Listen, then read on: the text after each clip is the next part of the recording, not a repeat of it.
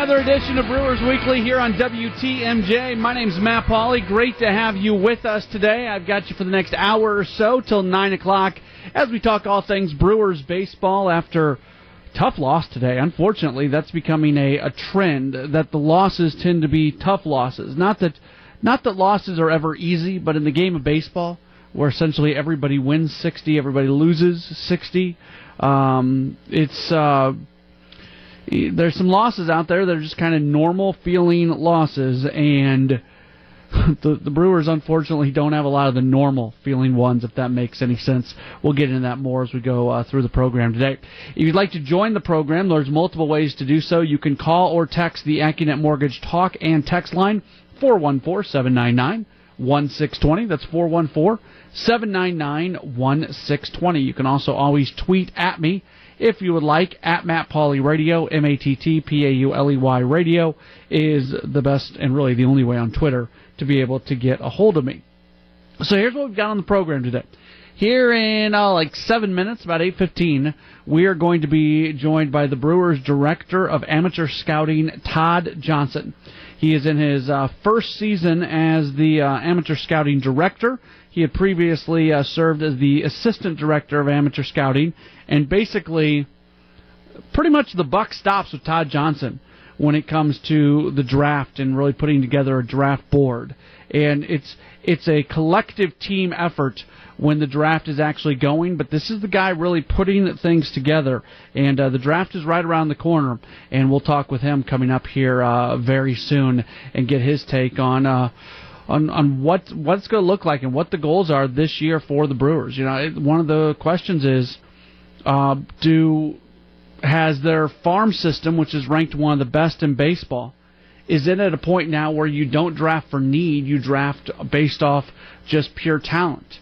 Or is there certain positions that they need to focus in on? Or is probably the answer to that question lies somewhere in between. So we'll get his take on that coming up here in just a few moments. During the course of the program here, some of the topics we're going to hit. We're going to revisit the play today where the ball gets lodged in the outfield. And let me just say this again, and if you're just now tuning in, I mentioned this with Greg Matzik before. That play really has no impact on the game. Zero impact on the game. Because if the ball would not have been, if they would have played that play out, Thames would have come home, but Aguilar still would have been at second. He had completely stopped at second. Instead, you have Thames put back at third, but he ends up scoring on a base hit. You know, it's not a hit that would have scored Aguilar had that not happened, because Aguilar was where he was going to be. So really, it doesn't have an impact on a game, but it does signal something. It signals how technology and replay is actually kind of changing the way the game is played. And that was something that the umpires said after the game today. That, in the past, if you have a ground rule situation, the player closest to them puts their arms up in the air to say, hey, this ball is lodged, I can't play it, and they stop the play. Well, now, once the ball is lodged, the ball is lodged. So if the umpire sees it, he can stop the play. But even if he doesn't see it, you go back to replay, and if they see that it was lodged, they can take everything back. So it does have a bit of an impact in the way baseball is being played, the replay system, and we saw another example of that today. We'll get into Jonathan VR at second base. He had a really good game yesterday. He was kind of back to what he's been most of the year today. And this, if you listen to Brewers Extra Innings very often, which is the post-game show I host after most Brewers games, the narrative of yesterday's game, and I tried to stay as far away from it as possible. I wanted nothing to do with this one. Every once in a while I'm right, just on occasion. Blind squirrel finds the nut. Every once in a while I'm right. And the thing with this is, we have seen Jonathan VR put together really good games this year. Maybe not to the extent of what he did yesterday, where he had a home run and a triple and really solid defensive play at second base, but we've seen solid games for him. And us media types, we do the same thing every single time. Oh, this is the game that's going to jump him out of his slump. This is it. And I don't want to go down that path anymore. Let's just see. Let's just wait and find out. The Brewers still believe in Jonathan VR as being the guy that he was last year. When does he finally become that guy again? We just have to wait it out. And a single good game like he had yesterday isn't going to do that. And, not to just to make Craig Counsell's lineup decisions a little bit more tough, Eric Sogard continues to kill it. And he is playing well beyond what he has done in his career. And let me just remind you of this, because I think it's something I deal with all the time. I have people come up to me, I have people call the Extra Innings Show, tweet me, whatever. People talk about, this young guy who's coming up, and he's an up-and-comer, is a term we hear sometimes about Eric Sogard. And he's playing really well. I'm not taking a shot at him when I say this, but he's not an up-and-comer. He's been in Major League Baseball for, I think, 6 years worth of service time with the Oakland A's. I mean, this is not a guy that the Brewers drafted and developed through the system, and he's a prospect coming up. He is not a prospect. He is a veteran. He's been around for a while. And just because he wasn't in the Brewers organization, and maybe folks out there aren't super familiar with him, doesn't mean anything. Anyways, we got a lot to get to over the program today. Taking you till 9 o'clock, we'll be joined by Todd Johnson, the Director of Amateur Scouting for the Brewers. That's up next. This is Brewers Weekly on WTMJ. The pitch, a swing and a high drive deep into right, and this game is tied. Thames goes into the bleachers in right above the Giants bullpen. It's 2-2. Welcome back into Brewers Weekly here on WTMJ. My name's Matt Pauley. You can give us a call, or you can text us if you'd like on the AccuNet Mortgage Talk and Text line, 414-799-1620. That's 414-799-1620. The start of the Major League Baseball draft just a few days away, and the guy who's really kind of putting together the blueprint for what the Brewers want to do is the amateur scouting director for the crew. His name is Todd Johnson. He joins us right now. Todd, thanks so much for taking some time. How are you doing? I'm doing well, thanks. I appreciate it. Yeah, so where's just 4 days left until the draft? A little bit less than that. Where are you guys at right now in terms of the final preparations and what you want to accomplish before you make that first selection? Yeah, it's really a year-long process, and with some players it's even longer than that we've known these guys. Where we are, today and right now is we've been in our meetings since Monday.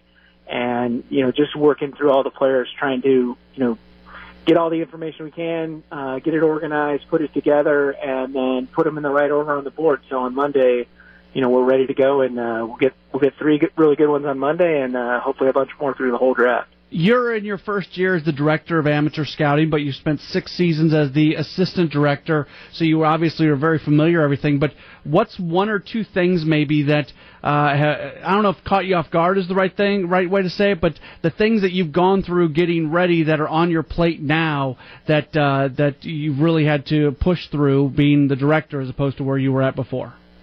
Yeah, it's really, you see it and being next to that person, but when you're sitting in that chair, it's completely different. There's a lot of I don't know if it's pressure or just there's a lot of things that you have to get done. There's a lot of information to take in. There's a lot of people's input into the process that you need to weigh and balance. There's a lot of reaching out and communicating with our area scouts, with advisors, with players, just trying to understand that, and then also working with the staff we have together in the office and in the meetings to, get all the information, organize it, and make sure that it's updated in a timely fashion as well. There's the narrative out there that it's the analytical people who look at baseball one thing, it's the old school baseball guy that looks at things in another way. And I don't buy into that narrative. I think a lot of organizations are able to really mold both things in. But you've got a bit more of an analytics background. How do you how do you make sure that those scouts who have the great eye and things like that those things don't get discounted? Yeah, absolutely. No, and that's a big part of the process is to ensure that we keep all those things in balance. And David's done a great job of stressing that and making sure that's a critical piece for what we're doing, and that it's an area that we've grown. I mean, we've added scouts since David came on. We've added area scouts this year. We added supervisors this year. So we've grown the scouting department. Both last year with Ray, we added some, and then this year again, as I took over, we kind of shifted some areas and added on. So we certainly kept that as a key focus. And on the amateur side, it's a huge piece because we don't have the same level of objective data, performance data on the amateur side that we do on the professional side. You mentioned Ray Montgomery, and it's not like he's gone; he's still around. Do you still lean on him at all? Oh, absolutely, every day. Certainly, I mean, he's got so much experience doing this.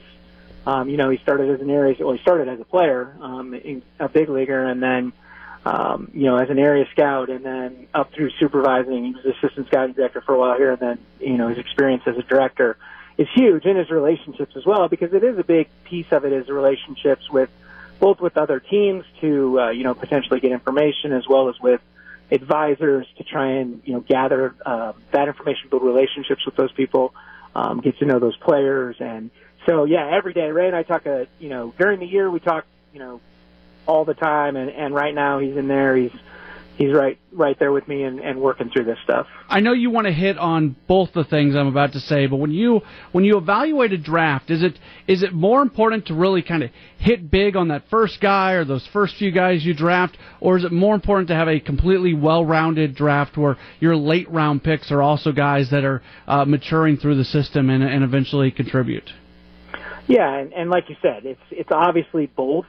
As an organization here, farther back, we've always done really, really well with the later round picks. I mean, you look back at our 2009 draft, and we had 4 guys, I think, go after the 7th round who all became regular type contributors. So that's a huge piece. But your best chance, your best opportunity to get impact talents that are going to typically be the guys that impact your team in a hugely meaningful way is certainly at the front. So, we focus a lot there, but we certainly aren't taking, Tuesday or Wednesday off. We're looking to get big leaguers all the way through the draft. We're talking with the Brewers amateur scouting director, Todd Johnson. You always have kind of an idea of at least, some guys that probably will be available when you have that first pick, and so much attention is on that first pick. Do you like the level of talent that you expect to be there in that 9 spot this year? Yeah, we're certainly happy. I mean, it's going to be deep. I think we're pretty excited about our first 3 picks, certainly on the first day, and then the rest of the talent that we've looked at and evaluated to fill out the rest. But yeah, we're really happy and comfortable with the group of guys that we think one of will be the 9th pick in the country, and we think we'll have a number of those guys to kind of select from and compare and contrast on Monday evening. The farm system is so absolutely stacked. Does that liberate you at all in the sense that there's so much talent at every single position, you can just go get the best guy available and you don't even have to worry about what position they play? In baseball, it's interesting because it's such the players we draft are typically farther away. They're not immediate impactors on the big league team. So it's always dangerous to draft for need in baseball anyway. So trying to manage that and trying to fit that into the equation, I think it just leads you to make mistakes. So you're always really better off taking the best guy available, and that's always been the strategy we've used and will continue to be the strategy this year. When you've got 2 guys that, all the measurables kind of say that they're the exact same guy, and you're evaluating, you got to sit there and you got to make that decision. What are the intrinsic things, the intangibles, that sort of thing, that separate one player from another when physically they look alike? Yeah, and that's something that our area scouts do a great job of. They get to know these kids. They spend a lot of time with them. They get to know the families, for the high school kids especially. They get to understand what makes them tick, what their aptitude is to develop new skills, their work ethic, all of those pieces that go into that are a hugely important part of it. And so, that can at times be a separator, and so those things definitely factor into the equation, and we'll look at those things. And, if the talent is similar and, one guy has a leg up in that area, maybe potentially based on what we've been able to figure out, then, that guy might get the leg up on the other guy as far as who we end up taking. I'm going to throw something kind of different at you, and if you don't want to answer, that's fine. But basketball is getting ready for their draft as well, and one of the most high-profile prospects is Lonzo Ball, who has a father in LeVar Ball that's all over the place. If there was a baseball version of Lonzo with the father situation, would that cause you to think twice drafting him because of the father situation? It's something that you need to understand and manage and be aware of as you take that player. But, Lonzo Ball or, someone equivalent in baseball are so talented that I think that you just want to go into it with your eyes open and knowing that this is a situation that you're going to have to, have a plan for how you manage that situation. And that's true of any, off the field type situation that you might have with the players you take. And that's something we do a really good job of here as well is, recognizing where, I'm not even saying issues, but just things that guys are going to need from a mental approach perspective and having plans in place for them when we draft them, when we acquire them, to help them develop in that area as well. Will you get any sleep on Monday or Tuesday night? Monday's always a long night. It's exciting. It's fun. We start we'll start early in the day, with calls and working through that. And then, the first pick, I believe, we'll pick around 7-something for our pick at 9. Obviously we'll watch all the way through. And then we'll be on the phone a lot that night as well, trying to set up how we're going to attack day 2. So, that's always a pretty long night. And then, we come right back at it at noon on Tuesday with round 3, which is obviously those are hugely important picks as well, as all of them are. So, Tuesday gets done a little earlier, so you get a little more sleep maybe going into Wednesday, but Wednesday can be a grind. You're going through 30 picks on Wednesday, so that can get a little long. Are you the guy on the phone? Is it David Stearns? I know there's probably a lot of you, but will you get the opportunity with some of these guys to say, hey, welcome to the Milwaukee Brewers? Yeah, usually I think that in the past, Ray's made those calls. They'll certainly, the area scout in the area where they're from will talk to them. David will have an opportunity to talk to him. I think usually we've done it where it's more of, everybody's in the room that David and Ray or myself and, this year Tim McIlvain could potentially be in there, the assistant scouting director, making that call as well as, the area scout because most of our area scouts are out in their areas at this point. How much fun is it, those phone calls? Oh, those are great. And it's awesome when, the thing that's really fun, they come in to sign, the hiring guys, like Corey Ray was here last year, and, that's really fun to get to meet them. They're super excited. They're pumped to put the jersey on. Corey got to go take BP with the big league club, which was impressive as well. So, that's a really fun day on draft day is great. Signing day, I think, is even more fun because at that point, all the formalities are resolved, and we know they're good to go, and they're going to be heading out to wherever they're going within the minor league system to get going. I know you're one of the busiest guys in Milwaukee here over the next few days. Thank you for finding some time for us, and best of luck as you move forward through the next few days, and we'll look forward to talking to you again soon. I appreciate it. Thanks a lot. Very good. There is Todd Johnson. He is the amateur scouting director for the Brewers as the draft is underway on Monday. The Brewers' first pick is the number 9 pick, which you should get some high-level talent there, and we'll see what they do. 414-799-1620, 414-799-1620. That is the AccuNet Mortgage Talk and Text line. We've got more Brewers Weekly in a moment on WTMJ.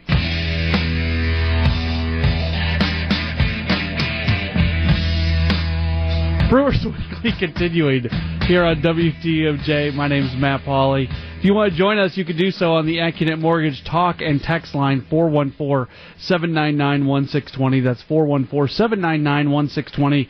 You can also tweet at me if you would like, at Matt Pauley Radio, MattPauley Radio. Interesting conversation with Todd Johnson, the amateur scouting director, who is just with us. And if you missed that conversation, we'll have it up on the Brewers Extra Innings podcast page at some point in the relatively near future. But this is big for this team. This is absolutely big for this team as they continue to try to look, the farm system's really good. But as we've seen with this team before, when this team has competed at the highest level, they've made some moves that have mortgaged the farm system to try to help at the big league level. Well, now if they're in a situation where maybe they're a player away from feeling like they're a World Series kind of team, and they need to trade away a prospect or two, as they continue to build up the farm system, you're not going to destroy the farm system by moving those guys around. And it all starts with the draft and being able to bring in as much talent as possible. David Stearns always talks about acquiring as much high-level, cost-controlled talent as possible, and there's no better way to do just that than the amateur entry draft, and that is going to start coming up on Monday. So the Brewers lose earlier today, and it was another tough loss. They've had a bunch of them. Another really tough loss. They're able to tie it up in the ninth inning, scoring 2 runs, but they had the winning run on third with nobody out, and they don't get them home. And then they end up giving up a 4 spot in the top of the 10th inning, and they lose 9-5. And so far, this team, every time they have taken a punch, they have punched back out of that corner. And look, you give a lot of credit. You give a ton of credit to manager Craig Counsell for the team's ability to always bounce back. But at some point, we've talked about this a lot, at some point in time, it can't be a situation where you're having to fight and punch back all the time. At some point, you got to win those games consistently, and that's the next step for me. Without a doubt, the next step. This homestand is a great example. Those 2 Dodgers games and the game today. There's 3 games that the Brewers should have won, and they didn't. When do you start winning those games? And is the first process to go 1-2 over the course of 3 games like that, and then go 2-1, and then being able to consistently win those kind of games? That's the next step. That is the next step for this Brewers team. The AccuNet Mortgage Talk and Text line available, 414-799-1620. That's 414-799-1620, or you can always tweet at me, at Matt Pauley Radio. This is Brewers Weekly. We're back with more in a moment on WTMJ.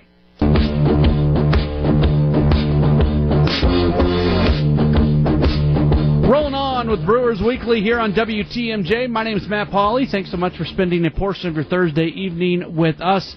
The Brewers are hitting the road as they will play in Arizona starting tomorrow night. They play a weekend series there, have a day off Monday, and then play at St. Louis after that. If you want to join us, the AccuNet Mortgage Talk and Text line, 414-799-1620.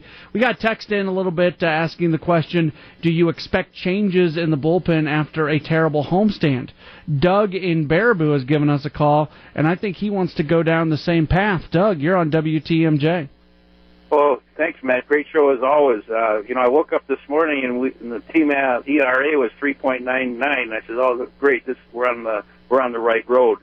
And I don't know if you noticed, but the average for all the teams this year for starting pitchers, they go 5.65, and for last year, and we're on record to go 5.63 for all the major leagues. I figured the Brewers are about 5.56, so starting pitchers is fine.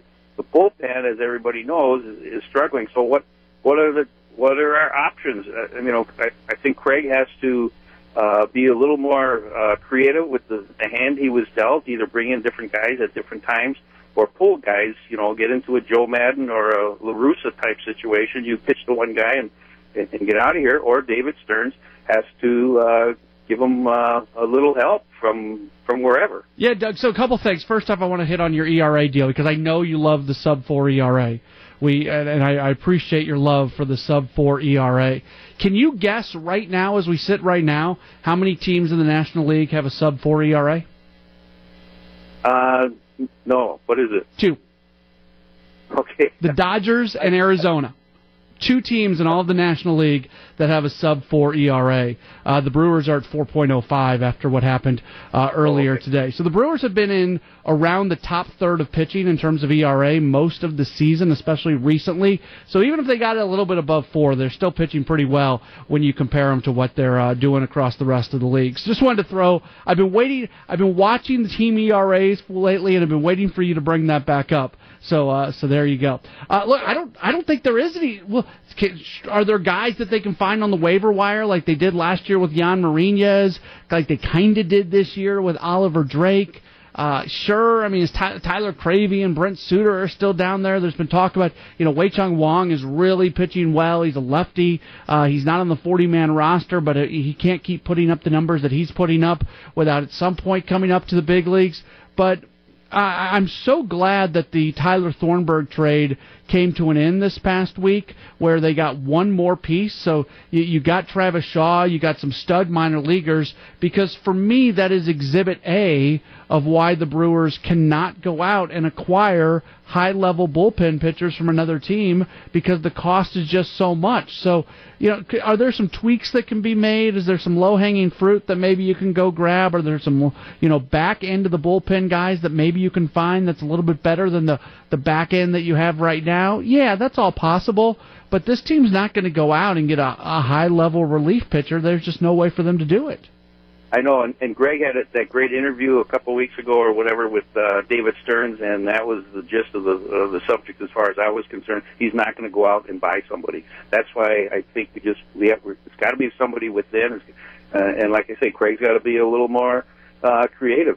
Pull a guy after he gives up 2 hits when the game's 5-5, where you're down 1 run, or I don't know. I don't know what the answer is. I'd like to sit on the bench for a game, maybe, but it's above our pay grade. Like I don't have an answer either, and I know folks come and they want to hear an answer from me. Doug, I don't have an answer for you. Appreciate the phone call, 414-799-1620. Let's jump over to Tom in Greenfield. Tom, you're on WTMJ. Yeah, you were just saying a few minutes ago that we're one player or one position or whatever that is from going all the way or lighting this team up. Who is the player or who's the position? Or No, I think, Tom, I think you misunderstood what I was saying. I think the comment that I made was that if this organization ever gets to a point where they're one player away from maybe being a World Series caliber team, at that point you maybe have to trade some prospects to get that one player, and the idea is that you have enough guys in the minor league system that you can afford to lose a prospect at some point in the future. I'm not talking about right now. No, I thought you were, because I was going to say, geez, we're in first place, and probably more above some of the people's expectations, and all of a sudden you've just said that, and I'm like, well, who is it that's going to ignite this team to push this team to have us be in the win? And look, I get the fact that they're in first place, and I appreciate the phone call, Tom, but they're not a player away right now from being a World Series team. If they were in the National League West right now, they would be in 4th place. If they were in the National League East, they would be in 2nd place, but they'd be in 2nd place by 8 games. If they were in the American League West, they would be in 2nd place by 10 games. If they were in the American League Central, they would be leading the American League Central. That division has not gone going. Something about the Central divisions this year, not very good. If they were in the American League East with their record, they would essentially be tied for 3rd place behind the Yankees and Red Sox, and pretty much tied with the Orioles. So it's really cool they're a first-place team right now. I'm not taking anything away from them being a first-place team, but let's not get away from what their record is. They're 3 games above 500. And I don't think that's misrepresentative of who they are. You heard me say it in the wintertime if you listen to the show and pay attention to some of the things I believe. I've thought all along that this is a team that can flirt with 500, that can be around 500, and you know what? 3 games above 500 is around 500. They can finish out the year above 500, a few games above 500. That doesn't mean they're a division-winning team. It'd be great if it did. It'd be great if the Cubs never got going. If nobody got going, if the Cardinals continue to be bad the way they've been recently, like all that would be great. It would be awesome if the Brewers could win the National League Central by finishing out the year 3 games above 500, but I just don't think that's going to be the case. 414-799-1620. That's 414-799-1620. We call it the AccuNet Mortgage Talk and Text line. If you're on hold, we'll get to you next. A quick break and more Brewers Weekly in a moment on WTMJ.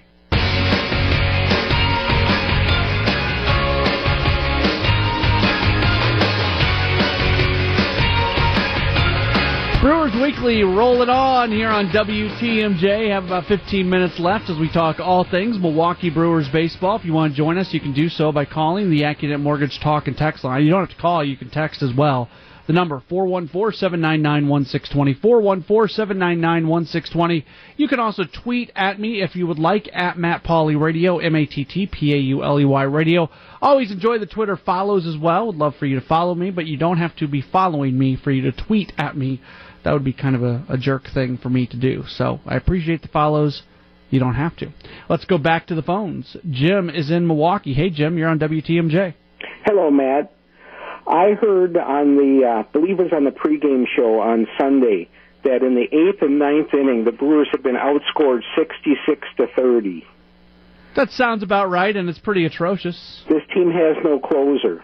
Oh, whoa, hold on. How do, I would say the vast majority of those runs have scored in games where the closer is not in, because you have a closer who has a 1.20 ERA. Easily the best performing pitcher in the bullpen.